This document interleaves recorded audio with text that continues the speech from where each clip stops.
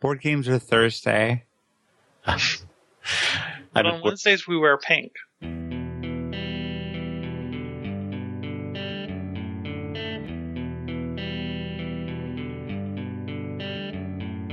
This episode is sponsored by Hired.com. Every week on Hired, they run an auction where over 1,000 tech companies in San Francisco, New York, and LA bid on Ruby developers, providing them with salary and equity up front. The average Ruby developer gets an average of 5 to 15 introductory offers and an average salary offer of $130,000 a year. Users can either accept an offer and go right into interviewing with the company or deny them without any continuing obligations. It's totally free for users, and when you're hired, they give you a $1,000 bonus as a thank you for using them. But if you use the Ruby Rogues link, you'll get a $2,000 bonus instead. Finally, if you're not looking for a job but know someone who is, you can refer them to Hired and get a $1,337 bonus if they accept a job. Go sign up at hire.com/RubyRogues. I'm excited to tell you about a new sponsor of the show, Rollbar. One of the frustrating things about being a developer is dealing with errors. Relying on users to report errors, digging through log files to debug issues, or a million alerts flooding your inbox ruining your day. With Rollbar's full-stack error monitoring, you get the context, insights, and control you need to find and fix bugs faster. It's easy to install. You can start tracking production errors and deployments in 8 minutes or less, or automatically create new issues in GitHub, Jira, Pivotal Tracker, etc. We have a special offer for Ruby Rogues listeners. Go to rollbar.com/RubyRogues, sign up, and get the Bootstrap plan free for 90 days. That's 300,000 errors tracked free. Give Rollbar a try today. Go to rollbar.com/RubyRogues. Hey everybody, and welcome to episode 270 of the Ruby Rogues podcast. This week on our panel we have Sam Livingston Gray, Shai Hulud, Coraline Ada Emke. So happy they're here today. I'm Charles Max Wood from devchat.tv. I welcome you to go check out any of the remote conferences I'm putting on. Put a link to that in the show notes. We also have a special guest this week, and that's Lauren Voswinkel. Hi. Do you want to introduce yourself real quick? Sure. Right now, my name is Lauren Voswinkel. I am a senior web developer with New Relic. Previously worked with Sam, actually, at Living Social. But yeah, I primarily do Ruby development, and I'm kind of on the show because of a thing that I did both last year and this year on May 1st, which is the TalkPay hashtag. So, other things that I enjoy doing include fire breathing and fire spinning and whatnot. So I play with fire in both a literal and a figurative sense. Very nice. So, Lauren, I have to ask you the significance of doing this on May 1st, and I suspect I know the reason. The significance of doing this on May 1st is that it is International Workers' Rights Day. And the reason why I specifically chose to do it on that day is because Labor Day in the U.S. is actually a holiday that was created in order to remove American workers from those more left-leaning, progressive, collective action type movements. So, yes, it is basically trying to bring American workers back into an international discussion. I was pretty fascinated by a lot of the political and labor history, especially in the 20s and 30s, and really amazed by how much of a melting pot of ideas were coming out of that time period. People were experimenting with different philosophies of government, different philosophies of the relationship between labor and capital. And it seemed like all of that got put on hold during the World Wars. Do you have a feeling about what we lost in that sort of process? Well, so funny fact about that, the article that I wrote for the Recompiler talks in quite a bit of detail about exactly that. The main focus of that particular article was a discussion about how really the breaking down of collective action was a concerted effort, actually, on the part of governments and businesses. Basically, I had a hypothesis before I actually went into doing TalkPay in general, that one of the major pushbacks for collective action and thus union rights and workers' rights in general was the anti-communist movements during the McCarthy era. And that was really borne out in a very, very clear kind of way when I looked into what was known as the Taft-Hartley Act of, I believe, 1947. And in the Taft-Hartley Act, there was a restriction of union rights particularly with regard to policies about strikes. Employees were no longer able to do a on-the-spot strike. That was considered to be illegal. They needed to start giving a 90-day notice in order to go into negotiations before there was any type of business impact. Right. But the thing that really solidified the whole understanding that it was a backlash from fear of communism was that in the Taft-Hartley Act there was a provision that required all labor union organizers to write a signed notarized affidavit that was then sent into the National Labor Relations Board saying that they were not affiliated with the Communist Party and were not actually going to work to overthrow the U.S. government. Oh, that's funny. So, right in that law was basically, nope, we think you're all a bunch of dirty commies, and we're going to require you to have this on file so that we can use it against you if there's any type of case. So, I hope that answered your question, Coraline. I think it provides some really valuable context, so thank you.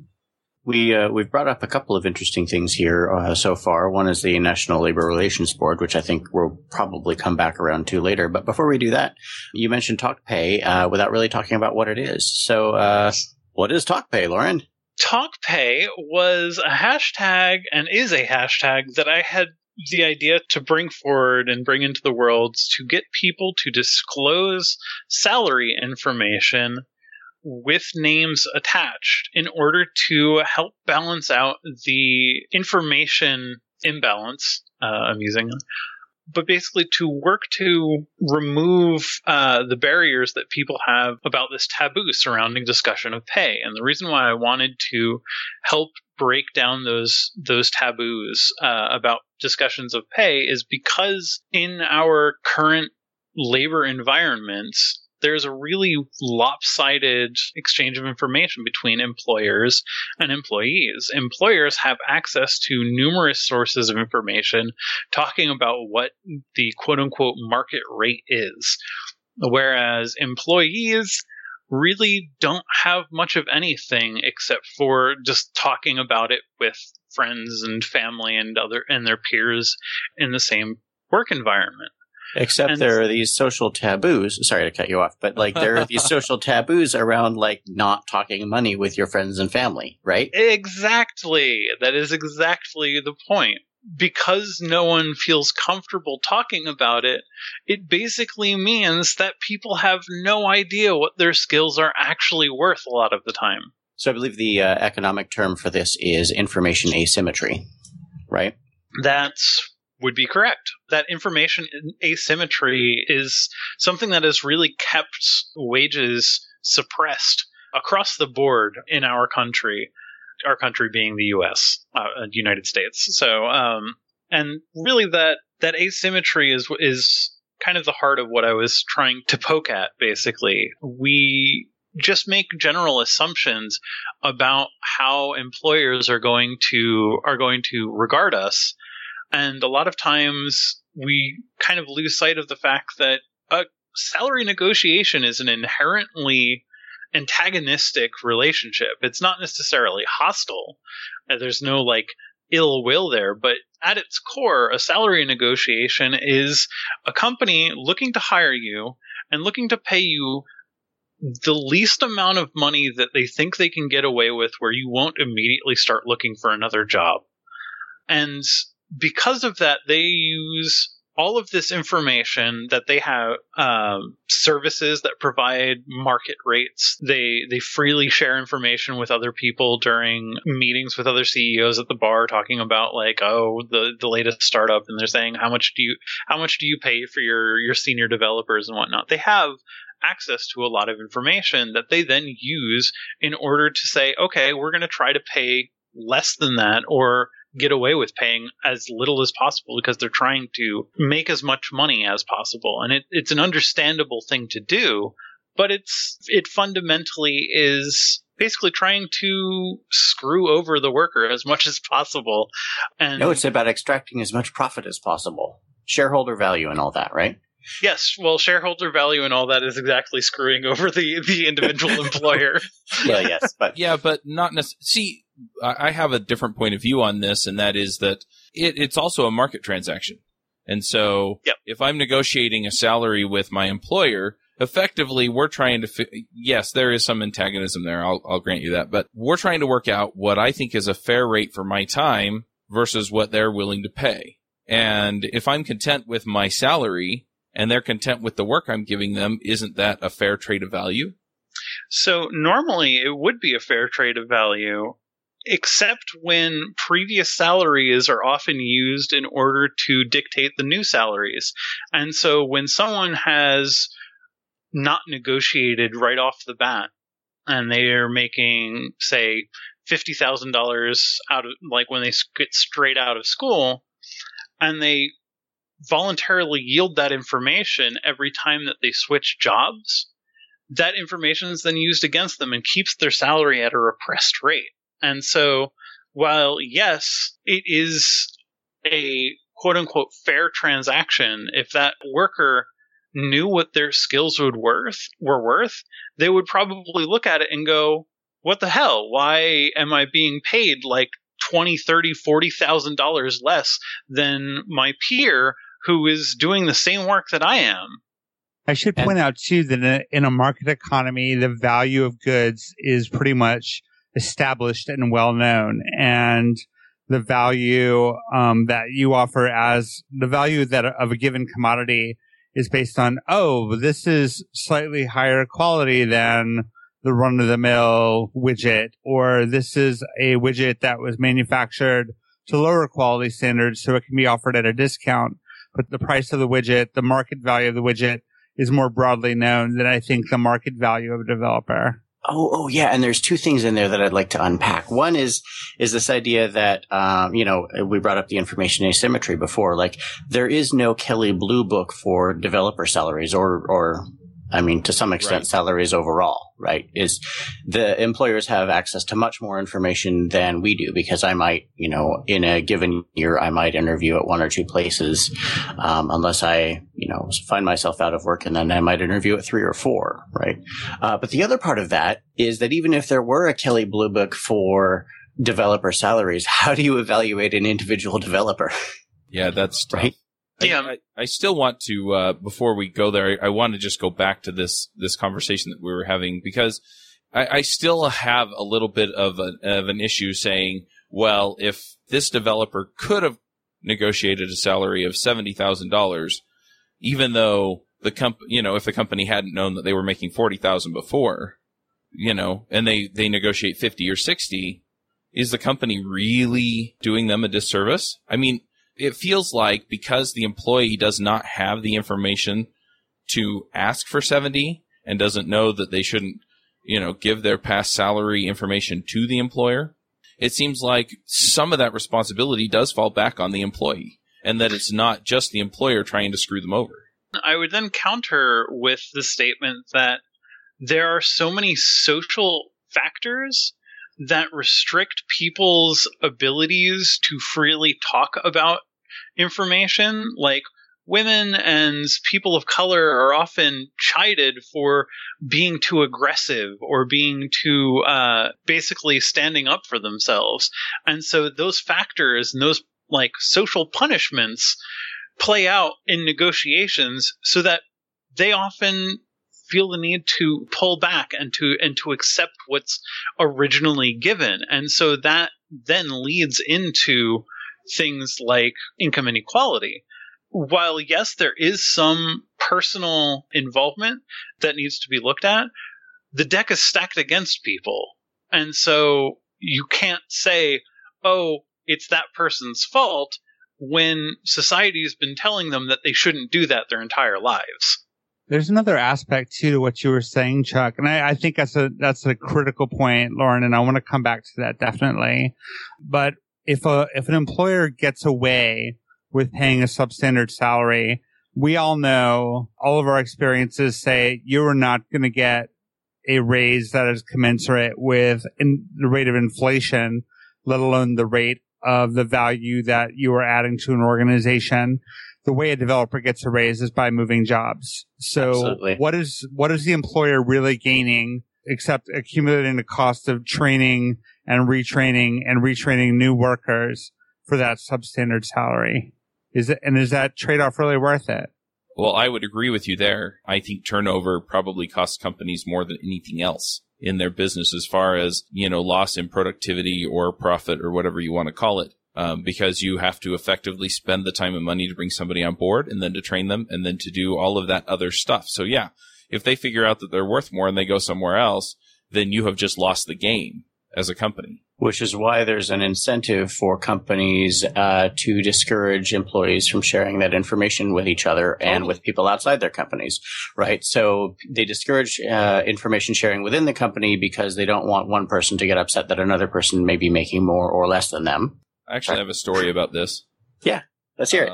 So back when I was working as a manager for a company, I'm not going to be too specific because I don't want to smear the company that I was working for, and the manager that was responsible for it ultimately was let go. But when we started building out the support team for this company, we hired 2 guys to help us out and to do some of the work that we were doing for support. And then as time went on, we hired more and more people. But I only was involved in hiring the first 2 or 3, and then they hired somebody to be my manager, and he hired the rest of the team. And when he hired the rest of the team, it turned out that he hired somebody who looked a whole lot like kind of that model employee that you would imagine you get. And he made him an offer for a higher hourly rate than the other 2 guys that had been there for a while. And eventually one of them walked across, he left his pay stub out. This other employee left his pay stub out. And so these 2 guys who had been there for a while probably contributed more to the team than anyone else. And they found out that he was making more than them, so they went to this boss, and he actually lied to them about it. And, so they sort of held up the pay stub and said, no, this is really what's going on. And, yeah, eventually, that manager was let go, and those 2 employees got raises. But, yeah, I mean, it just comes down to basically that this guy looked like the kind of person that this manager wanted to hire, and so he hired him and gave him a higher pay. And if that information hadn't ever come around, then, the 2 other employees would have been happy with their salaries and, they would have been paid less and everything would have gone on as normal. And I think there is a discussion to be had over what's fair versus what we should or shouldn't know about each other. But yeah, it was interesting. It was really interesting just to see that, okay, as soon as the information came out, those 2 guys weren't happy with what they were getting paid anymore. And I think it plays into this. I'm not sure exactly how, but I think it's an interesting, at least in my experience, way of seeing things where, yeah, I mean, if we lost those 2 support technicians, we would have been hurting. And it probably would have cost the company a bunch of money to find and hire people to make up for the work that they would have been doing. Going back to the concept of some companies acting in bad faith, I mean, we had in the tech community, we had some of the largest names in technology, Apple, Intel, Google, and whatnot, all of the people at the very high ends of those companies collaborating to keep salaries lower. They were saying that those companies weren't going to poach. They were basically colluding to suppress wages. And so, you can't see something like that and then say companies are acting in workers' interests in any kind of sense. I agree with you that those companies were not acting in good faith. At the same time, I don't think all companies do that. It's true that all companies do not do that. But when you have some bad actors and those people are getting away with it and particularly when they're at the high end of the spectrum, they are keeping the entire market suppressed in that case. Yeah. Right. Especially one of them was Google, which I think pays more than almost any other company on the planet, as far as I know. Right. And they are, they and Apple and it looks like Intel, according to this article I found, they all basically conspired to keep wages lower than the actual market in their area, Silicon Valley, would have led them to be. And so, yeah, that naturally has a suppressing effect everywhere else. So I'm interested in the fact that there's this asymmetry of information that Sam brought up, and yet developers are so in demand that we can pretty much set the terms of our employment. So what is the missing factor here that is keeping us all from maximizing our salaries as part of these negotiations? And I think, Lauren, you talked on some of it in terms of the cultural taboo for women and people of color to ask for what they think is fair. But I think probably the same thing's happening to white dudes too. Yeah. I certainly feel ashamed of talking about my salary with other people. I will. I have to, consciously make myself get over that. But yeah, there's a lot of sort of enculturation around like, oh, this would be rude or embarrassing or would make people feel bad, or it seems like you're bragging, right? Yeah, there is definitely this cultural understanding and belief that you're either participating in your own shame or you are shaming other people when you're sharing that type of information. And that discomfort and whatnot is kind of the core of what needs to be addressed. It really is a phenomenon that only works to the majority of the population's detriment. And when it comes right down to it, the middle class as a whole has been atrophying for decades at this point, and really they are the driver of the economy as a whole. So one of the reasons why I saw fit to start encouraging this breaking down of this taboo is the hope that it would filter down to all sectors and people would start having these conversations, because trickle-down economics just doesn't work. We've seen that over the past 3.5 decades. If you want to enliven an economy on a broad scale, you need to put disposable income in the hands of the masses, so to speak.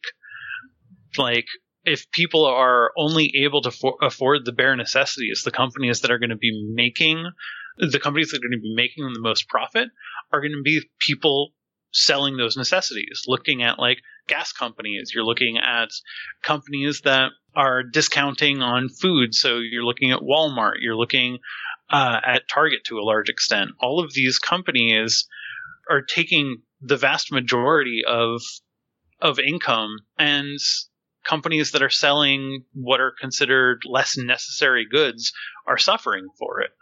And I think we in the tech sector are probably going to start seeing that fairly soon as the economic crunch becomes more and more prevalent.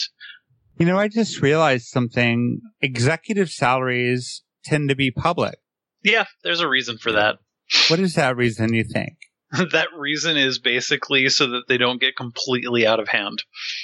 You don't think they're completely out of hand?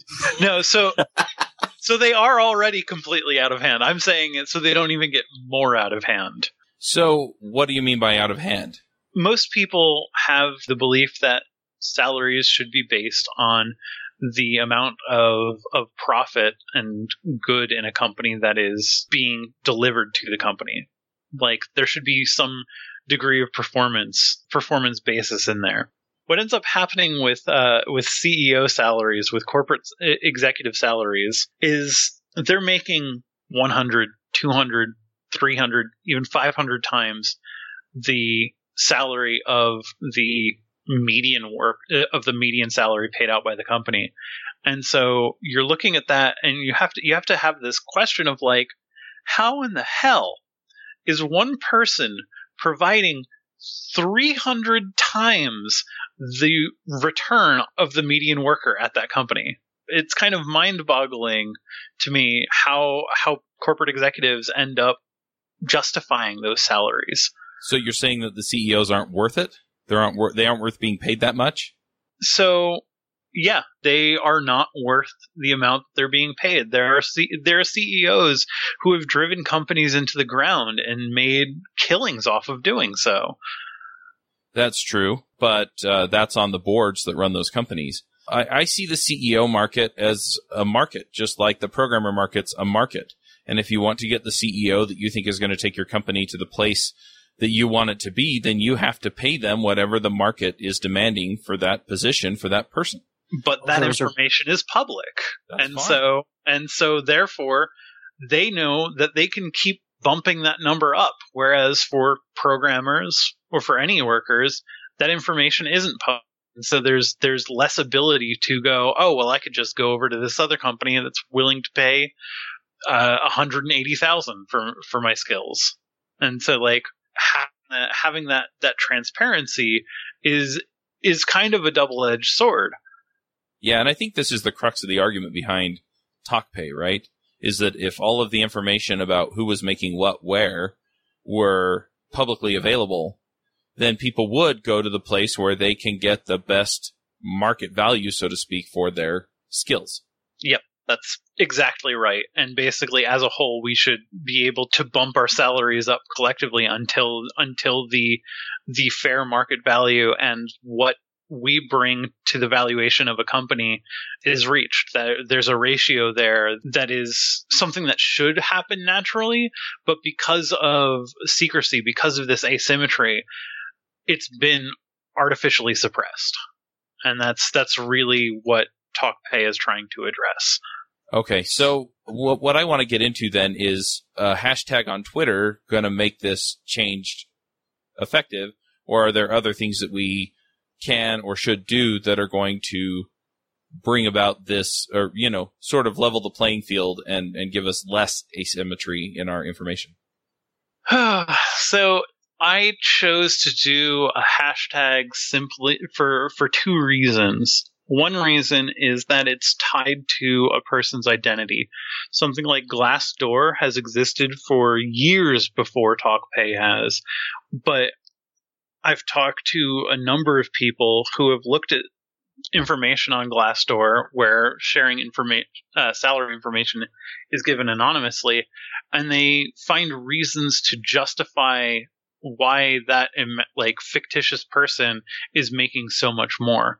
You look at an amount, a dollar value, and you look at what you're making, and it's like, okay, well, if I'm making $135,000 a year as a developer who's been working for 10 years, and someone at some company just in the field of software development with a senior software engineer title is making $360,000 a year, I'm going to imagine someone who is absolutely prolific.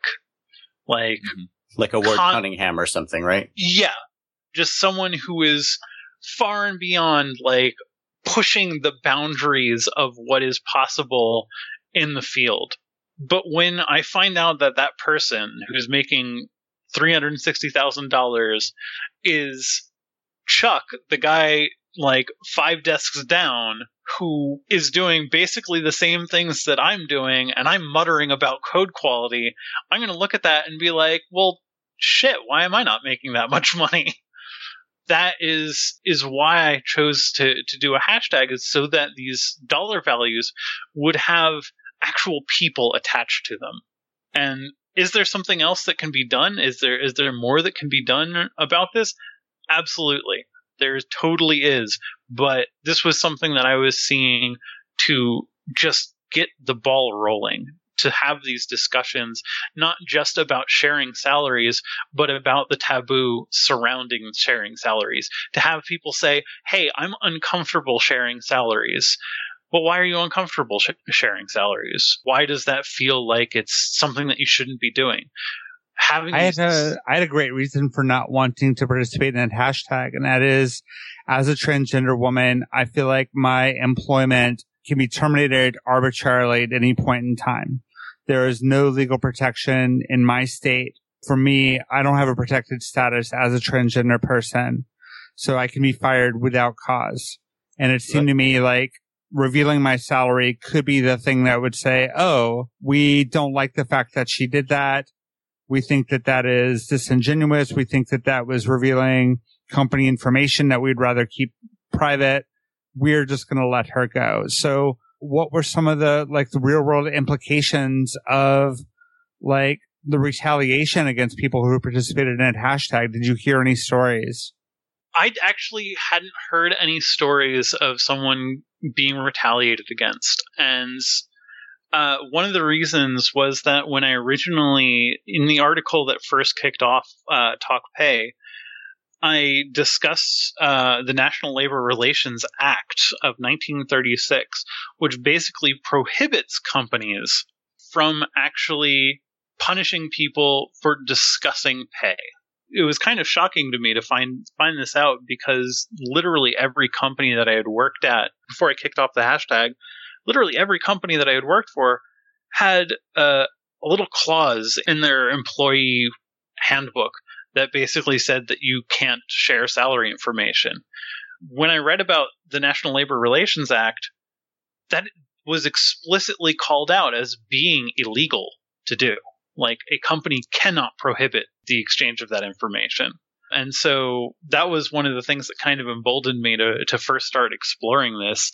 But I will absolutely say that when I first disclosed the information, my salary information publicly at Cascadia Ruby 2013, that was what I like to refer to as a pants shitting moment. Like, that was nerve-wracking to an extreme degree, exactly because of the fear of retaliation.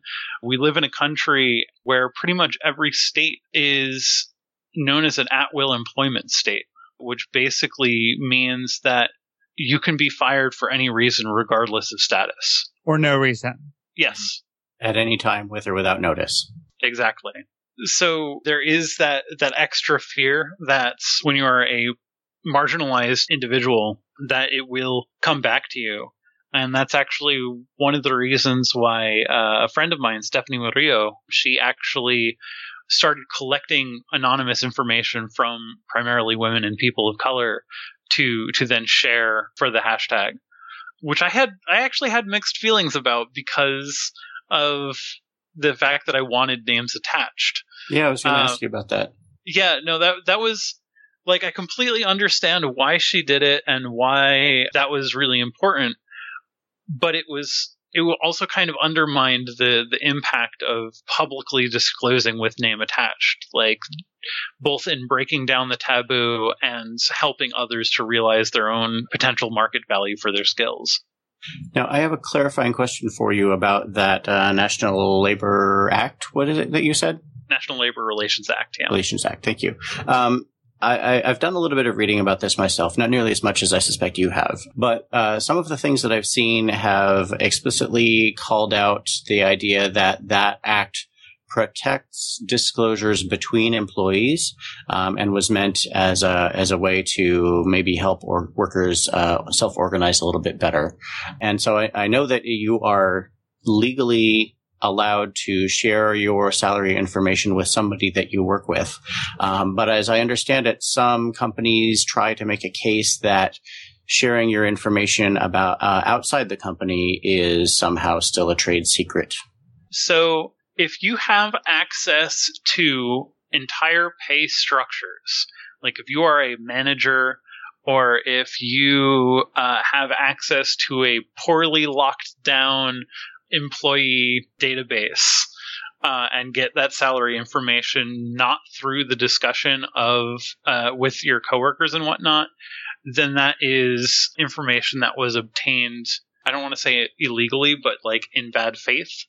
And so isn't covered by the National Labor Relations Act. However, discussion of your own personal salary outside of like company work time is perfectly legal. Like it is protected by the National Labor Relations Act. They absolutely cannot dictate who you can talk about with your salary. The implication that would be made if you couldn't discuss salary information outside of the workplace would be you can't even tell your own family, which is completely absurd. So that's just to clarify, I can talk to coworkers or neighbors or the guy down the street or some stranger walking down the road that I'm passing going the other way about my salary as long as I'm not on work time. Even if you are on work time, you technically should be able to do that. That's what the National Labor Relations Act was specifically calling out. It was saying that that workers could not be punished for basically doing collective action on company time. Okay. Now, there's restrictions based on, like, you can't do an organization for a union on company time and still expect to be paid. But what was being called out was like discussions during lunch hour about pay were things that employers were retaliating against. And so that was basically called out as like, you can't do that. You can't actually control your employees' behavior when they're not being paid by you. Right. So it's kind of nebulous because you said before that it was like on company time.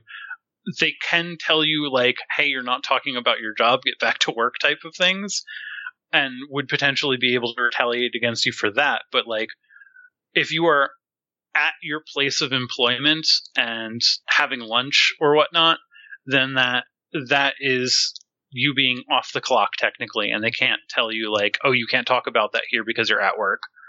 So it's the kind of like legal caveats and nuances that are really kind of Byzantine. I'm curious about the intersection of sharing your salary information publicly and imposter syndrome, because I personally do not feel like I deserve the salary that I am receiving relative to other people who I see as much, much better in the field than I am. Oh, God. So my feelings about that particular aspect is that this is one of the reasons that we need to have these types of discussions, because what it comes down to is that people should be making what they're worth, and we're right now suffering from salaries being artificially repressed. And so that kind of anxiety and imposter syndrome coming up really to me feels like an effect of living in this like salary repressed situation. It's not that you shouldn't be making that much, it's that everyone else should be making more. And that really is another one of the main drivers for why I started TalkPay in the first place. The whole crabs in a bucket thing of like, oh, people shouldn't be making $160,000 for sitting at a keyboard and whatnot. Well, it's like, well, why not? If I write a program that saves the company like $2 million in revenue annually, theoretically speaking, I should be making even more money because I just saved a crap ton of money for the company. So this belief that we're not contributing as much, I grapple with that a lot because of this mentality that we should devalue the work that we're doing and not put it in terms of raw dollars like the companies that we're working for are actually doing.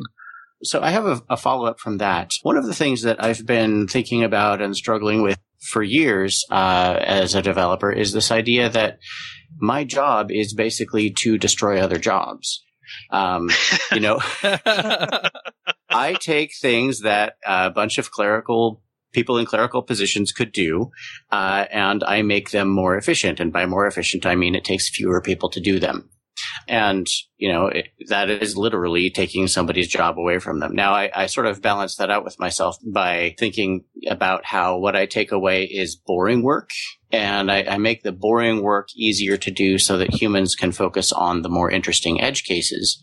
But still, like, there's been a discussion for quite a while now about the larger effects of automation on certainly our manufacturing industry, but you know, we are automating office work, which used to be a pretty good way to make a living. Yeah, thoughts on that? I have killed so many jobs personally. Yay! It's something that I've thought about quite. You're like a bit. a politician. That's amazing. I know, right? I grapple with that a lot, and fundamentally, what it comes down to is kind of an accelerationist type of perspective. Accelerationism is this belief that like things but like things will get sped up to a point of like untenability before they get actually addressed and taken care of. And so a part of me feels very accelerationist about this, where like we are rapidly coming to a point in our society where we're reaching a tipping point. We need to start assessing things and wondering, like, do people need to be working in order to live? Yes. Like, that is a huge question that we're going to need to start addressing, because we're also coming to a point where artificial intelligence might make our jobs obsolete.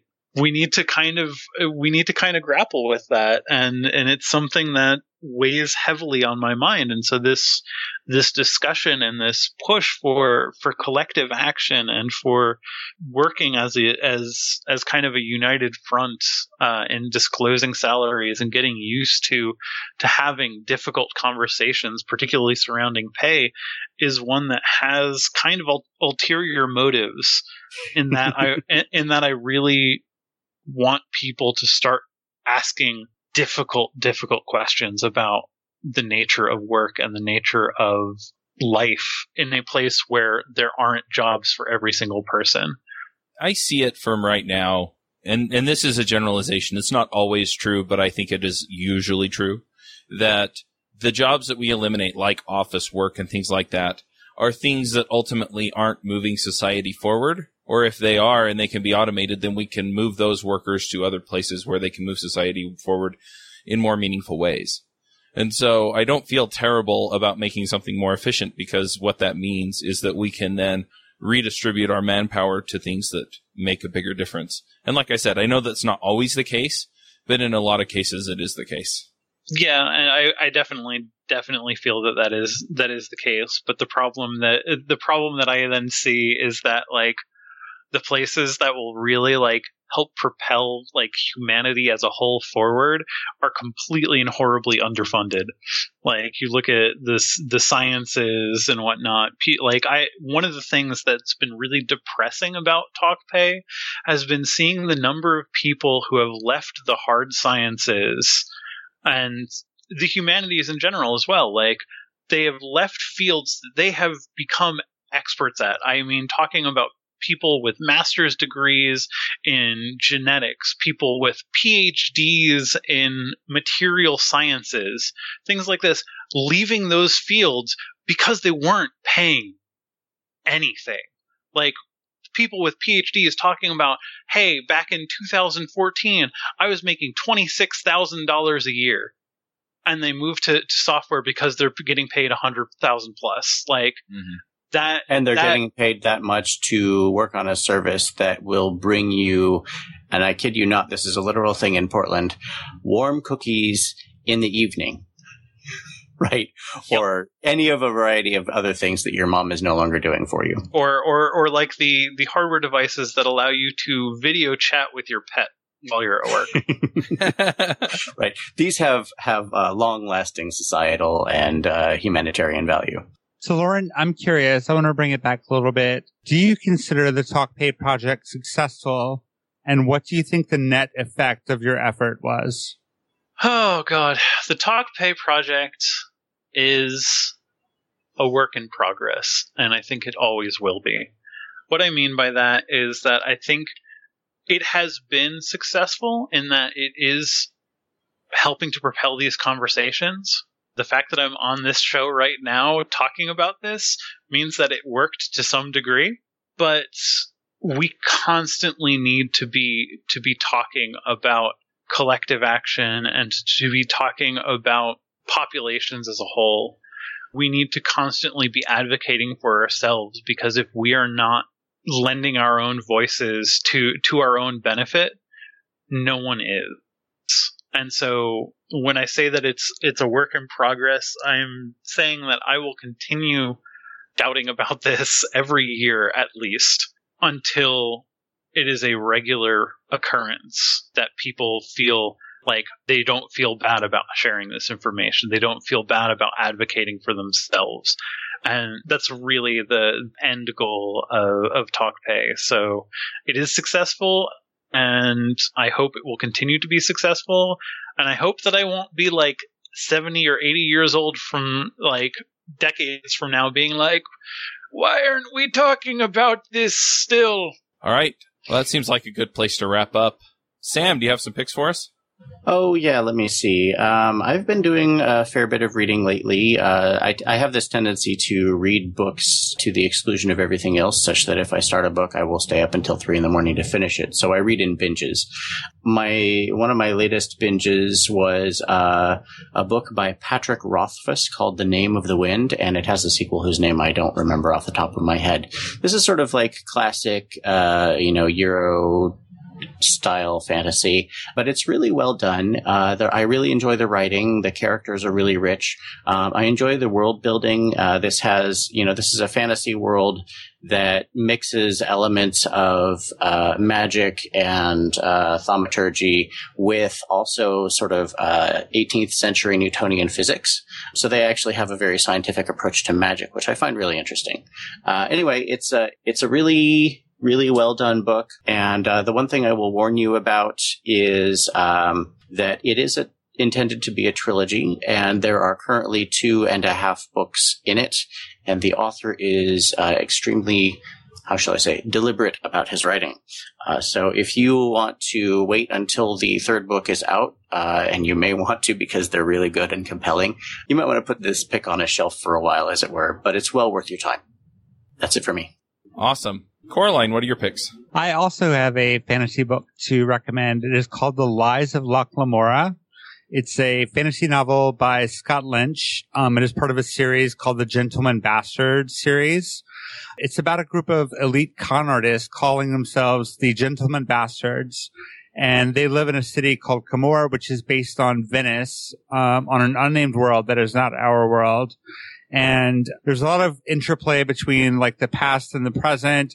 Locke Lamora and his gang get themselves into various means of getting in trouble, with very elaborate schemes for robbing the rich and sort of taking advantage of the very rigid society in which they live. It is a very fun book. I don't know. I've always had a thing for heist movies, and heist movies, like, they don't tend to be really good movies, but there's something that's really fun about them. And this book has the feeling of a heist movie. The action is constantly moving forward, and there's constant surprise, and it's full of twists, and it's a lot of fun. It's not a challenging read at all. If you're looking for a series to get involved with, you could do much worse than The Lies of Locke Lamora. I feel almost compelled to recommend the Mistborn trilogy by Brandon Sanderson if you enjoyed that, because the first book has an amazing feel of being like this epic heist. So, yeah, terrific books too. I was actually going to pick a Brandon Sanderson book. I've been going through and reading pretty much all of his books just because they're so good. I've enjoyed so many of them. One of the book series that I don't hear talked about as much, and it's a much more lighthearted and humorous book series, is Alcatraz versus the Evil Librarians. And they're funny books. There's a new one coming out called Alcatraz versus the Evil Librarians, and it's The Dark Talent. And, so it picks up after the latest Alcatraz book, which I don't think he published one in a while. So anyway, I'm really interested to see that one come out, and I'm excited about it. One other thing that I'm going to pick, since I'm traveling to Chicago this evening, actually, is I have some Bose noise-canceling headphones, and I just love having those in the airport and on the airplane. I can't say enough good things about them. They work really well, and it kind of makes it so I can tune everything out, and I can either read or listen to a book or, while I'm traveling, listen to music while I work on stuff, and it's terrific. So I'm going to pick those. I'll put a link to them in the show notes. Oh, seconded. I bought a pair of those a year or two ago, and I've discovered I'm much less tired when I arrive at my destination when I've had the noise canceling on for the flight. It's great. Yep. Lauren, what are your picks? So my picks right now are 2 TED Talks by Brené Brown. The 2 TED Talks are The Power of Vulnerability and Listening to Shame. And they are absolutely amazing talks, really discussing about how shame and vulnerability are kind of cruxes to human connection. And I feel like they really kind of gel with the discussion about TalkPay, because there is a lot of vulnerability and shame that goes into talking about pay. So I highly recommend listening to those 2 TED Talks, just because they really help kind of put our lives and our interactions with other people into perspective. So awesome. Well, if people want to find out more about you, what you're doing, get involved in TalkPay, what do they do? Well, they can use the hashtag or follow me on Twitter. I am at Lauren Voswinkel, a very startling name. I know it comes out of nowhere, but at Lauren Voswinkel on Twitter is where I can be found. All right. Well, thank you for coming. We'll wrap this show up, and we'll catch y'all next week. Bandwidth for this segment is provided by CacheFly, the world's fastest CDN. Deliver your content fast with CacheFly. Visit CacheFly.com to learn more. Would you like to join a conversation with the Rogues and their guests? Want to support the show? We have a forum that allows you to join the conversation and support the show at the same time. You can sign up at rubyrogues.com/parley.